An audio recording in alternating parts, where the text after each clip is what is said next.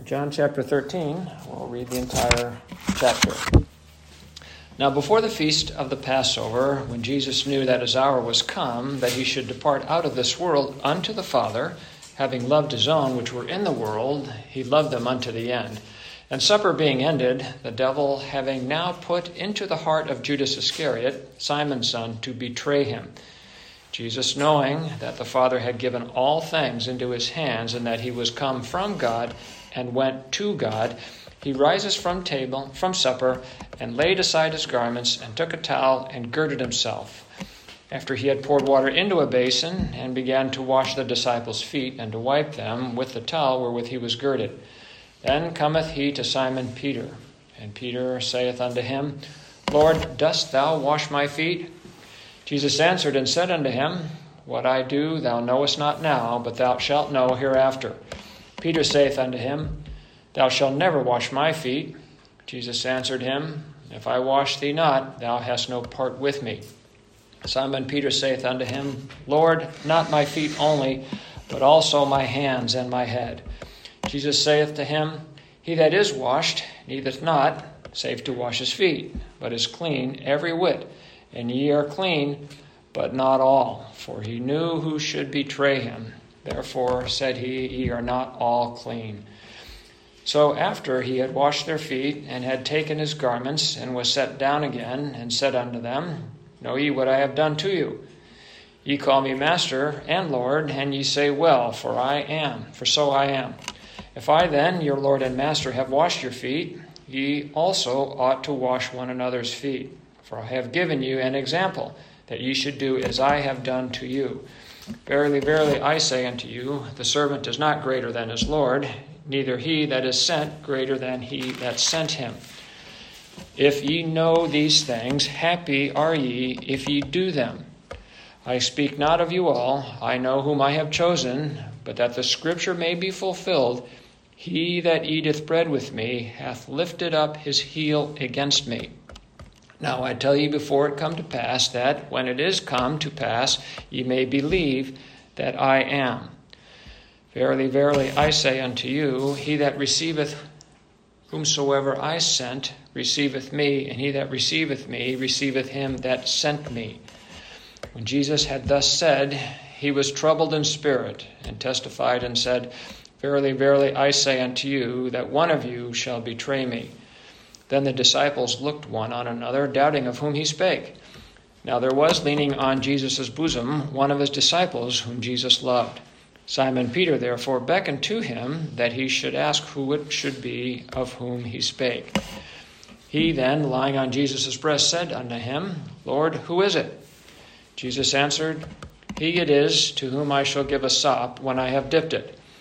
And when he had dipped the sop, he gave it to Judas Iscariot, the son of Simon. And after the sop, Satan entered into him. Then said Jesus unto him, That thou doest, do quickly. Now no man at the table knew for what intent he spake this unto him. For some of them thought, because Judas had the bag, that Jesus had said unto him, Buy those things that we have need of against the feast, or that he should give something to the poor. He then, having received the sop, went immediately out, and it was night. Therefore, when he was gone out, Jesus said, Now is the Son of Man glorified, and God is glorified in him. If God be glorified in him, God shall also glorify him in himself, and shall straightway glorify him. Little children, yet a little while I am with you. Ye shall seek me, and as I have said unto the Jews, Whither I go, ye cannot come. So now I say to you, A new commandment I give unto you, that ye love one another as I have loved you, that ye also love one another. By this shall all men know that ye are my disciples, if ye have love one to another. Simon Peter said unto him, Lord, whither goest thou? Jesus answered him, Whither I go, thou cannot follow me now, but thou shalt follow me afterwards. Peter said unto him, Lord, why can I not follow thee now? I will lay down my life for thy sake. Jesus answered him, Wilt thou lay down thy life for my sake? Verily, verily, I say unto thee, the cock shall not crow till thou hast denied me thrice. And all God's people said, Amen. Our Heavenly Father, thank you so much for these words. We pray thee, Lord, that you would open them up to us, that we might appreciate all that thou hast done, and in particular, who thou art, and the great love which with thou hast loved us. In Christ's name we pray. Amen. I wanted to talk first about Judas' betrayal. Scattered throughout this whole section of the scripture here, he's speaking about his love for the disciples, and there's a wonderful section that I want to cover here about how we should love each other as the Lord loved us. And last week I'd made mention of the fact that John was reclining on the bosom of the Lord, and that verse there mentions that in verse 23, now there was leaning on Jesus' bosom one of his disciples whom Jesus loved. Had there been two disciples leaning on his bosom, he would have said, two disciples whom Jesus loved. And last week, as you should recall, we talked about how Jesus loves everybody that he died for. And that was symbolized by the high priest wearing on the breastplate the 12 stones upon which names the 12 tribes were engraved. And so the Lord always bears us upon his heart. So in a context here, we are all, in a spiritual sense, reclining on the bosom of the Lord. And so I want us to appreciate again that the Lord loves us all. He shed his life for all of us. And as there's no greater love than a man do this than he lay down his life for his friends. And the Lord has done that. He has laid it down not only corporately for the church, but individually for each one of us. So that's a manifestation of his love here. But I want to talk about the betrayal of Judas. I was listening to a sermon last week, and it was said again about how because man sinned, that God had to set in motion this process of salvation as though it was plan B. The original plan would be that God would be eternally in fellowship with Adam and Eve and all of the people that came from them. And then the fact that Adam sinned was a surprise, and therefore plan B swings into action. And I really don't like it when I hear that, because it would suggest that God is not in control of everything, if not for even a moment. And we know that by him all things consist. And he is very much sovereign over everything. Everything goes exactly the way God intended it to go. So in verses 1 through 3 here, we should appreciate the Lord is talking about where he's come from and where he's going, and that he has loved all of his people unto the end, even through the foolishness of Peter denying him. The Lord loved him unto the end, meaning up to the end point where he goes to the cross and the church is glorified in him by virtue of his death, burial, and resurrection. In verse 2, it talks about here, of course, the Holy Ghost. God is the author of the Bible. It talks about how the devil has put into Judas Iscariot's heart that he would betray him. Verse 3, Jesus, knowing that the Father had given all things into his hands, that he's come from God and that he's going to God, Jesus knows everything that's going to happen. From before the foundation of the world, everything has been laid out. Verse 11, he says, for he knew, speaking of Jesus, who should betray him. Well, of course he knows who's going to betray him. Then you get over to verse 18, and the Lord is speaking here. He says, I speak not of you all. I know whom I have chosen, but that the scripture may be fulfilled. He that eateth bread with me hath lifted up his heel against me. Verse 19, now I tell you before it come, that when it is come to pass, ye may believe that I am. He's using language indicative that he is God. He's using the term that God told Moses who he was, I am that I am. So I intentionally left off the word he there because it's in italics, it's not in the Greek. It says that ye may know that I am. So the Lord here is quoting from Psalm 41, verse 9, where it talks about how he is going to be betrayed. And in the context of that, the Lord is saying, hey, this has been written. I'm not just telling you now what has happened. I mean, it's been told beforehand what is going to happen. In Matthew chapter 16, you'll recall that Jesus had told the disciples very clearly in verses 21 and 22, this was after Peter made the confession that Jesus said that God had revealed to Peter that Jesus is in fact the Christ. In verse 21, it says, from that time forth, began Jesus to show unto his disciples how that he must go to Jerusalem. He must go to Jerusalem. It's not like he's going to be taken up to Jerusalem against his will, but he must go up to Jerusalem and suffer many things of the elders and the chief priests and the scribes, and be killed and raised again the third day. Well, Peter doesn't understand what that's all about, so what does he do here? He took him and began to rebuke him, saying, far be it from thee, Lord, that this shall not be unto thee. as though Jesus might not, as though what is happening to him would be contrary to Jesus' will, and that he might need some help to prevent this awful thing from happening unto him. But he's already used the word must. I must go to Jerusalem. Verse 23, Jesus turns and said unto Peter, Get thee behind me, Satan. Thou art an offense unto me, for thou savorest not the things that be of God, but those things of men. In other words, Peter's concerned about life. He wants to cling to this world. He wants to cling to life, and he would assume that Jesus wants to do the same thing. That's not what the Lord says. He that loves his life shall lose it, and he that would lose his life shall gain it.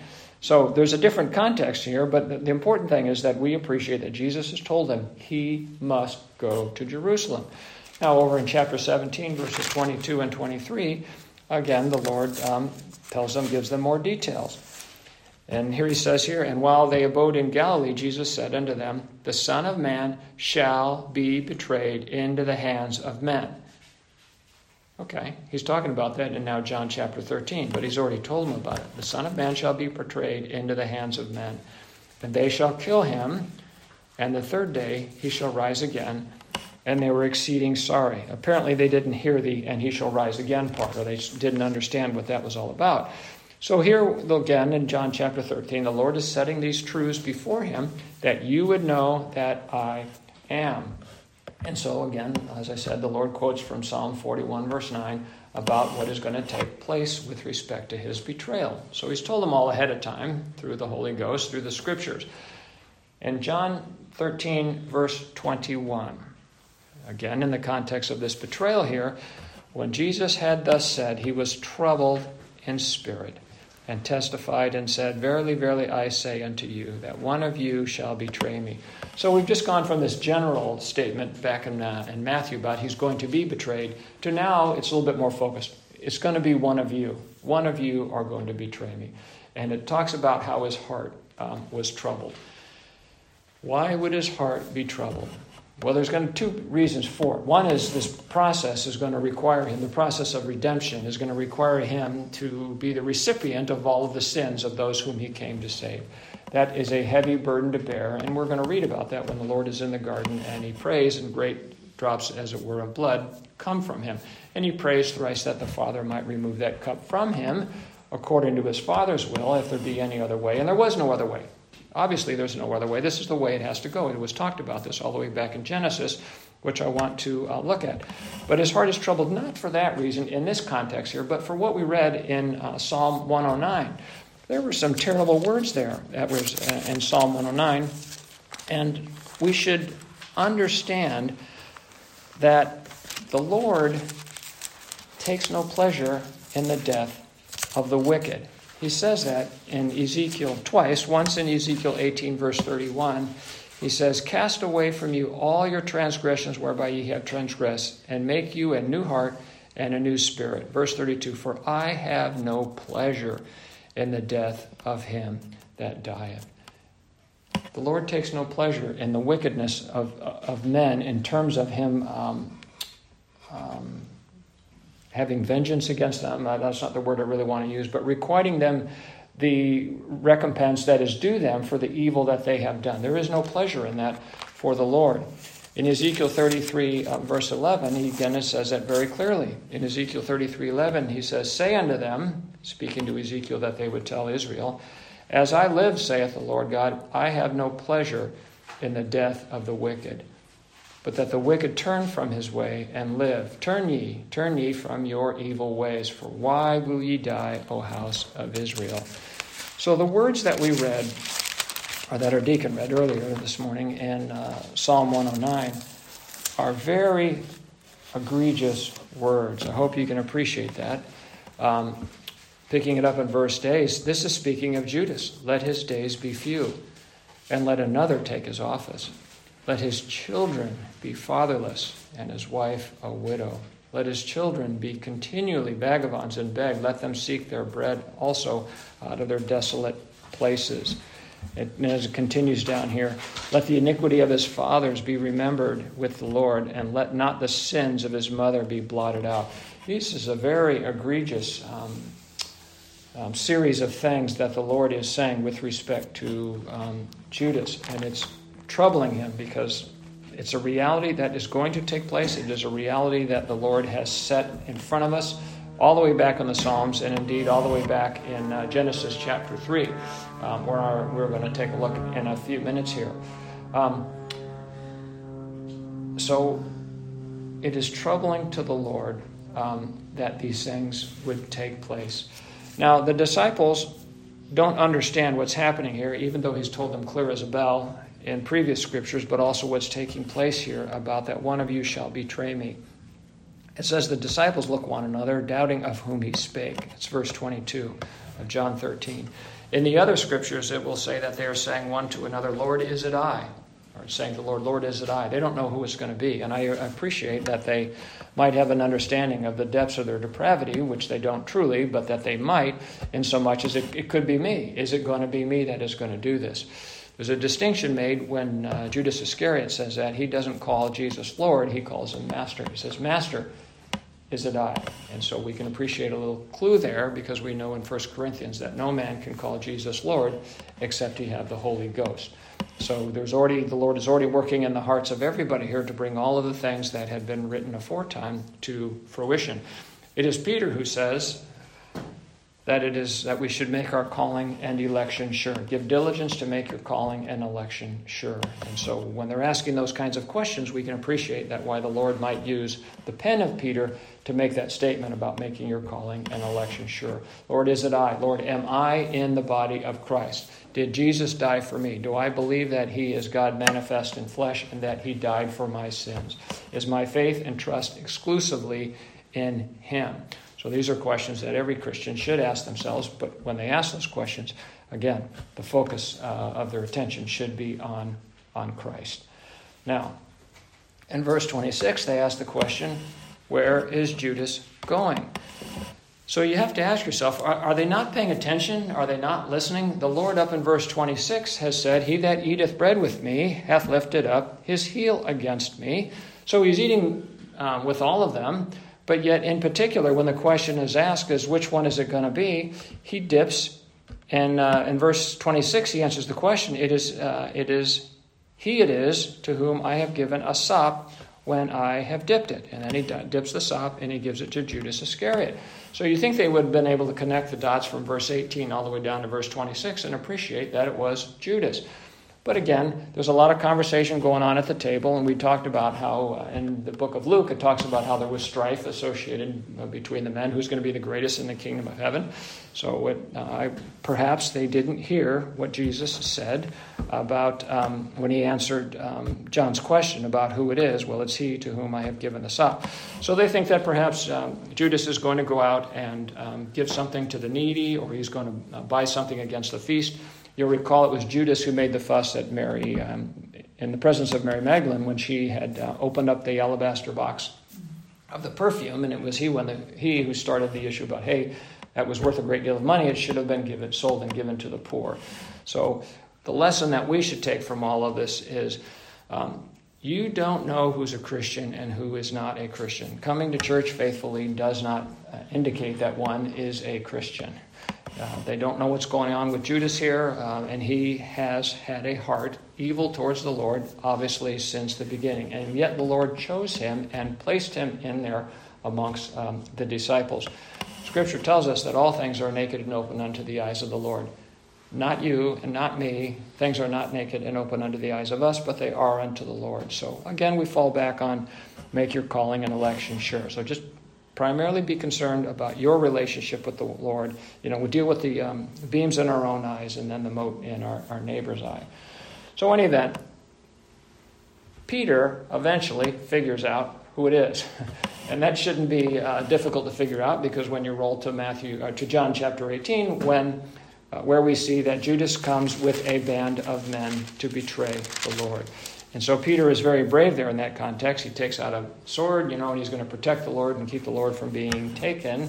But the Lord says, no, this must happen. I must go. Now, by the time we get to Acts chapter 1, Peter has received a double blessing of the Holy Ghost. He received one in John when the Lord breathed on him and said, receive ye the Holy Ghost. And then he receives another one in the book of Acts. Actually, he doesn't get that till chapter 2. But in chapter 1, he's received the Holy Ghost. So suddenly he starts to understand Scripture. And again, we appreciate how you really cannot understand the Bible absent the Holy Ghost. God is the author of it, and you have to have the author's insight to understand what is set before us here. So Peter, who understood so few things, now understands and begins to quote Scripture for us. We pick up in verse 15 of Acts chapter 1, where it says, "And in those days Peter stood up in the midst of the disciples and said," the number of the names together were about 120. And this is what Peter says, "Men and brethren, this Scripture must needs have been fulfilled." Must needs. Now he understands. It had to take place. The Scripture had to be fulfilled. Not for the sake of Scripture's sake, but for what it says. These things had to happen to affect our salvation. This Scripture must needs have been fulfilled, which the Holy Ghost, by the mouth of David, spake before concerning Judas, which was guide to them that took Jesus. So he's helping us to appreciate here the inspired nature of the things that David said. It came from the Holy Ghost. God is the one who's the author of this, and he has set all of these things before us here. Verse 17, "For he was numbered with us and had obtained part of this ministry. Now this man purchased a field with the reward of iniquity, and falling headlong, he burst asunder in the midst of all, and all his bowels gushed out. And it was known unto all the dwellers at Jerusalem, insomuch as that field is called in their proper tongue Al-Sadima, which is to say, the field of blood." Now he's going to tell us the Psalms that are involved here. Verse 20, "For it is written in the book of Psalms," which he's ascribing to David and the Holy Ghost, through the Holy Ghost, "Let his habitation be desolate, and let no man dwell therein, and his bishopric let another take." He's quoting from two different Psalms. He's quoting from Psalm 69, verse 25, and from Psalm 109, verse 8. And he's buttoning the two together so we can appreciate how it's important to rightly divide the word of truth, and how that God has placed different things and different truths about himself and scattered them about the Scripture so that we would appreciate that the context of all of it, depending on how you connect the dots, if you connect them properly, it's always speaking about Christ. That was Psalm 69, verse 25, and Psalm 109, verse 8. And so we again appreciate in verse 16, these things must needs have taken place. All of these things need to have taken place. What we're seeing here is a demonstration, and all that takes place, of God's love. And so he sets before us here in John chapter 13 this new commandment. And so I'm going to take this back to Genesis. "The new commandment I give you, that ye love one another," this is why it's new, "as I have loved you." That's the new commandment. You recall that the Ten Commandments can be split into two parts. You know, whether a certain man asked Jesus, what is the most important commandment, or what are the two most important commandments? I think he says, what's the most important commandment? And his answer is that you shall love the Lord thy God with all thy heart, soul, strength, and mind. And the second is like unto it, that ye love your neighbor as thyself. That's not what it says here, that you love one another as you love yourself. It says you love one another as I have loved you. Now that is a big difference for any man to love in that capacity. And I would say that you cannot do it absent the Holy Ghost. It requires that you be a partaker of the divine nature, that you might love another person as God has loved you. There are many examples throughout the world where people appear to be demonstrating love for other people in the context of the things that they do for them. But because man is the way he is, there's usually a narcissistic root or reason to it, that people are doing something for another person, if for no other reason than to merit some grace with God, in which case there's a narcissistic reason for it.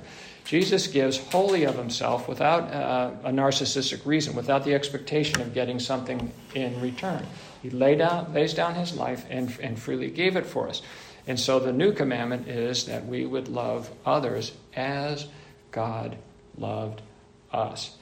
Now, this is not a new story. This goes all the way back to Genesis. And so here again, I want us to appreciate in a doctrinal context, in a theological context, that this is not plan B. This is plan A. This was the way it was always set out and intended that God would do it. And this statement about love here, that you would love others as I have loved you, is part of God's glorification, which he talks about in verse 31 and verse 32, that the Son of Man is glorified and God is glorified in him. So we'll get to that in a minute. So again, if we go all the way back to Genesis chapter 1, we have the purpose statement that I've said many times that people overlook here. And it's about what is God's intention. It's to make people that are like him, that we would be in the image and likeness of God. So he says that in Genesis chapter 1, verse 26. Let us make man in our image after our likeness. That's the intent of what he's going to do. Verse 27, that's not what he did. Verse 27, God created man in his own image. In the image of God created he him. Male and female created he them. Again, I point this out. You need to read it like a lawyer. The intent is to make man in his image and likeness. In verse 27, he creates him in his image. What is required for both? You've got to be indwelled by God. What is required for that? The fall of man. Christ has got to go to the cross. And then the Holy Ghost will indwell us. So that was all part of the plan. So God sets this love story before us, starting in Genesis chapter 2. Genesis chapter 1 is a rather sterile statement about it, but Genesis chapter 2, we begin to see that this it's developed for us.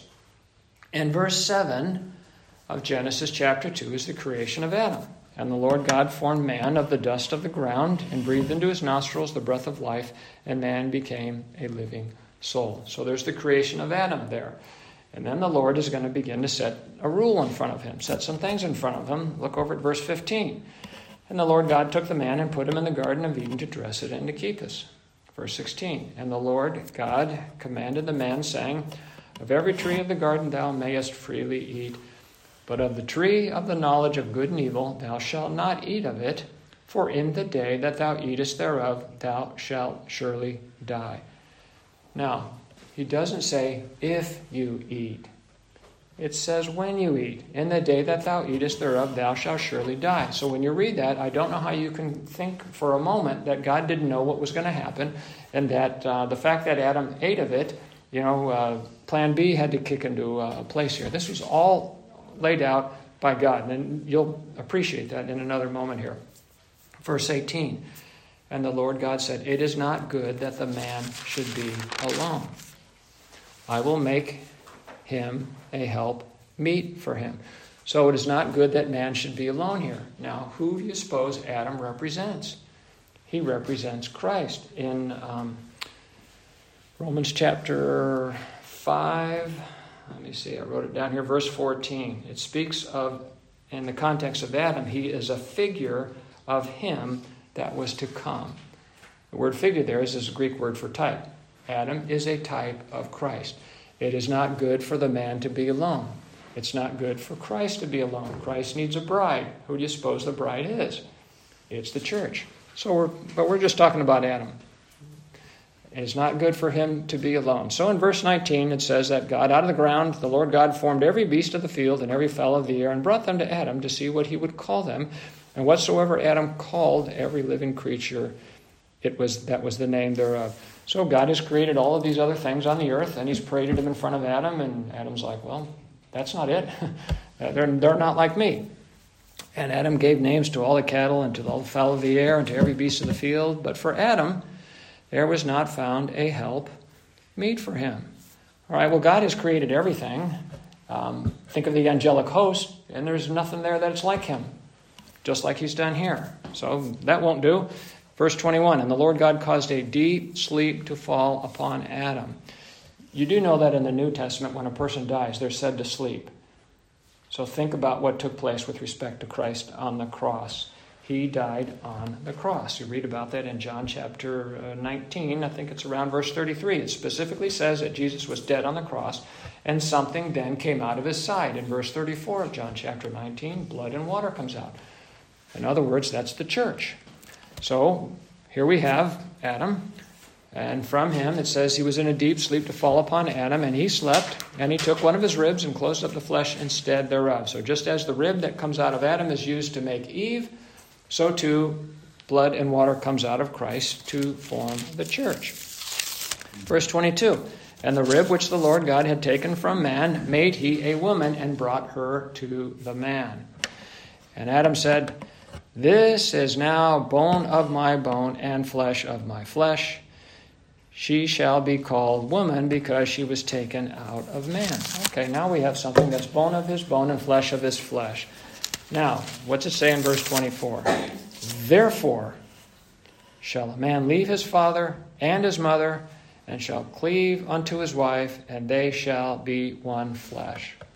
Therefore shall a man leave his father and his mother. It doesn't say a woman should leave her father and her mother, but a man shall. And you probably have found that to be true in your families.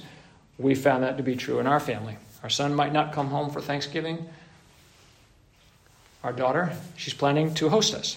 So we're closer to her because she still is linked somewhat with us. She's growing closer to her husband over the years, which she should do. But this scripture helps us to appreciate that it is the son. It is the man that leaves his father and mother and cleaves to his wife, and they become one flesh. Now we're in Genesis chapter 13, and there's a problem here. His beloved wife, with whom he is one flesh with, has been deceived. She is in the transgression. That's what the scripture tells us, that the woman was in the transgression. Adam was first formed, then Eve, and the woman was in the transgression. She has sinned. What are the consequences for her eating of that tree? God says, in the day that thou eatest thereof, thou shalt surely die. So here you are, you're Adam. You are not corrupted by sin. You're clear thinking. Your wife, the one that is your suitable helpmeet for you, unlike anything else, the one that is bone of your bone and flesh of your flesh, is going to die. What are you going to do? Are you going to say goodbye to her? Are you going to cleave to your father? Or are you going to cleave to the woman? What are you going to do? What does Adam do? He takes from the woman. He cleaves to his woman. That's what it's said here to do in verse 24 of Genesis chapter 2. What did Christ do? There was nothing else like him out there. Over in verse 22 of Genesis chapter 3, this is after Adam and Eve had sinned, and it says, and the Lord God said, behold, the man is become as one of us, to know good and evil. So which one of the Trinity do you suppose the man had become like? Be like Christ. Be like Christ. So that's his beloved bride. Adam and Eve is the beloved bride of Christ. What is he going to do? Over in Ephesians chapter 25, the Lord very clearly tells us of this, that we would appreciate the parallels that are taking place here. In Ephesians chapter 5, he says, husbands, love your wives, even as Christ also loved the church and gave himself for it. Christ loves the church like Adam loved Eve, that he might sanctify it and cleanse it with the washing of the water by the word, that he might present it to himself a glorious church, not having spot or wrinkle or any such thing, but that it should be holy and without blemish. So ought men to love their wives as their own bodies, just as Christ loved the church, which is his body. The similarity here is men love their own wives as they love their own bodies. He that loveth his wife loveth himself. They're one flesh. You're one flesh with your wife. Christ loves the church like he loves himself. For no man yet ever hateth his own flesh, but nourisheth and cherisheth it, even as the Lord the church. For we are members of his body, of his flesh, and of his bones. And he's going to repeat right back to Genesis chapter 2. For this cause shall a man leave his father and mother, and shall be joined unto his wife, and they two shall be one flesh. And if there's any question what he's talking about here, he tells us. This is a great mystery, but I speak concerning Christ and the church. The parallel is, it should be obvious, particularly when he tells us what the truth is. As Adam was with Eve, as a man is with his wife, leaving his father, cleaving unto his wife, and becoming one flesh with her, that's what Christ did with the church. So, again, Adam made a decision, uncorrupted by sin. I'm either going to cleave to the woman or I'm going to kiss her goodbye because she's going to the grave. He chooses to die with his wife. He chooses to cleave with his wife. He lays down his life because he loves his wife. He leaves his Father in heaven, and he cleaves unto his wife. So here is Jesus now in John chapter 13. All these things must needs take place so you will know that I am. You will know that I am. All of the Scripture testifies of Christ, and that all of the things that he would accomplish to do that which is necessary to redeem a people unto himself. He says in verse 19, I've told you before it come to pass that you will believe that I am. Psalm 40 verse 7, the Lord tells us, Lo, I come in the volume of the book. It is written of me. Everything in Scripture, the Lord is appealing to not only what he's saying in that room, but to the body of Scripture, that all would teach us about what God's purpose, his intent was, and that he would do these things, and that this man sitting there in that room is the Almighty. He is the I Am, and everything is going to come forth just as he said it would do. So Adam made a decision uncorrupted in his thinking. He hadn't been corrupted by sin before he made the decision. Christ sets the course before us of everything that he was going to do back in Genesis 1, 2, and 3. And so here we are. It's all taking place. We should believe that he is the I Am, just as he says he is. Now in verse 31, 32, and 33, he talks about how this is glorifying to both himself and to the Father. We always should appreciate what it's written in Hebrews chapter 1, verse 3, that Jesus is the brightness of God's glory and the expressed image of his person. Everything we see in Christ is a manifestation of who the Father is. All of the love that we see in Christ is of the Father. He and the Father are one. John 17 is going to set that forth before us very clearly here. So, again, there's great glory for what Christ is doing here. He is willfully laying down his life. He told him that back in John 10:18, that I have the power to lay down my life and to take it up again. No one taketh it from me. Everything Jesus did was according to the will of the Father, which he was in perfect agreement with. Hebrews 12:2, it says that for the joy that was set before him, he endured the cross and despised the shame. What's the joy that was set before him?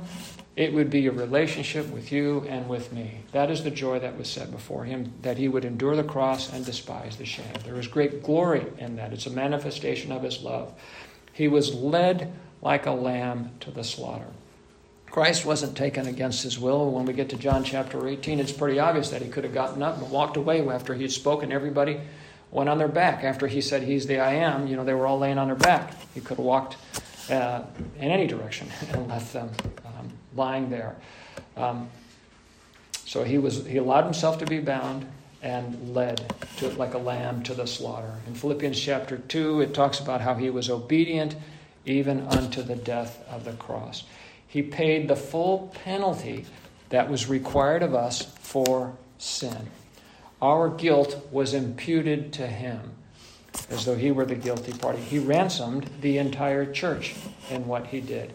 He conquered sin, he conquered death, and he destroyed the works of the devil. So what he's setting forth before us here is there's not shame in his death. There is glory in his death and all that he accomplished. And there's glory in the Father too, because it was the Father who for our justification, indicating our justification that Christ had accomplished everything, raised him from the dead. And with him, he raised the entire church. From Genesis chapter 3, I'll start with Adam there, from Adam all the way until when the Lord comes with his second coming, all of those people would be raised with him when Christ was raised from the dead by his Father and sat on high with him and sat down in his Father's throne with him. So, all of these things that the Lord does glorify him for who he is, that he is indeed God manifest in flesh, that we would know these things. And he sets before us here this wonderful example of love, that we are to love each other as he has loved us. And then we're going to go into this discussion here about where is he going to go. So now we're down in verse 36 about him. Where I'm going, you cannot follow me now, but you can later. Well, up in verse 33, he said, "Whether I go, ye cannot come," because he's going to the cross. And Christ went to the cross alone. Everything that he accomplished, he did exclusively by himself. In Hebrews chapter 1, your Bible should say, in verse 3, when he had by himself, other versions have taken out the word himself, when he had by himself purged our sins, sat down on the right hand of the majesty on high. Christ went by himself. And so he's telling Peter in verse 33, or the others there, you cannot come with me. I'm going to the cross, and I'm going to go alone. And indeed, when he was in the garden and they were all scattered, he went indeed by himself. Now you roll down to verse 36 there, and he says, "Whether I go, thou cannot follow me now, but thou shalt follow me afterwards." In the beginning of this section, he talked about here in John 13:1 or 13:2, about 13:3, that the Father had given all things unto him, and that he was come from God, and he went to God. Jesus is going back to the Father through the cross. Can't go with him. He's going to the cross by himself. Can't go with him to the Father now until our sins have been expunged from us and imputed to Christ. But then we can go with him to the Father. And he's going to develop that more next week when he says that no man cometh unto the Father but by me. So can't go now yet, Peter, but you'll be able to go after I have gone to the cross and prepared a place for you. So Peter, we know, is going to deny him 3 times. This is after he boasts how he would lay down his life for Jesus' sake, and then he actually denies his Savior 3 times in order to save his own life. So he does the exact opposite here. And that's just something we should appreciate when the Lord says that he loved them unto the end. In spite of Peter's brazen speech, in spite of Peter's impetuous nature and the things that he'd done in the past, cutting off the ear of the fellow in the garden, but then he trembles before a maiden in the courtyard outside of where the Lord is being heard by Pilate. He trembles. But God strengthens him, God prayed for him, and God gets him the glory, as he indeed does all of his saints. So we'll stop there, and let us keep in mind here this statement here about that we are to love each other as Christ loved us. Amen.